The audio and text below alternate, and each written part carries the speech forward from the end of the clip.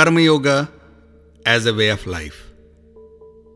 Krishna says that we have the right to perform our karma, action, but have no right over karma phal, fruits of action.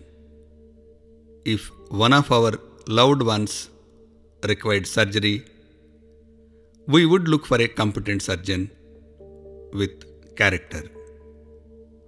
His competence would ensure success of the surgery, and his character would ensure that he wouldn't undertake any unnecessary surgery. In short, we are scouting for a surgeon who is a karma yogi. The two takeaways from this situation help us understand the verse better. We expect all our service providers to be karma yogis and that they should give us the best results that we can hope for. If we apply the same principle of samatva, equanimity, to ourselves, we too should be karma yogis while providing service to other people in our daily life.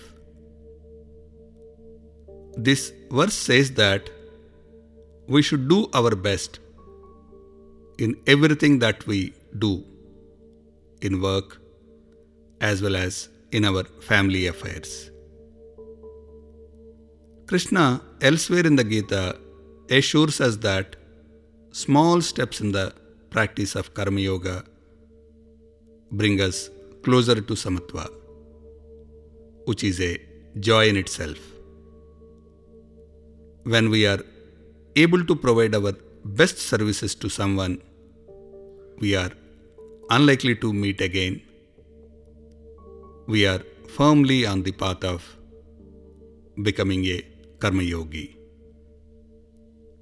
In fact, when we are deeply involved in karma without bothering about karma phal, we enter into state of Kalatit, transcending time, where time is no more relevant.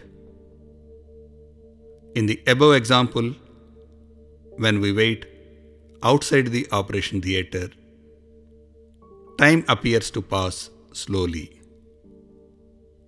On the other hand, a Karma Yogi surgeon will lose track of time, and in a sense, time would have stopped for him.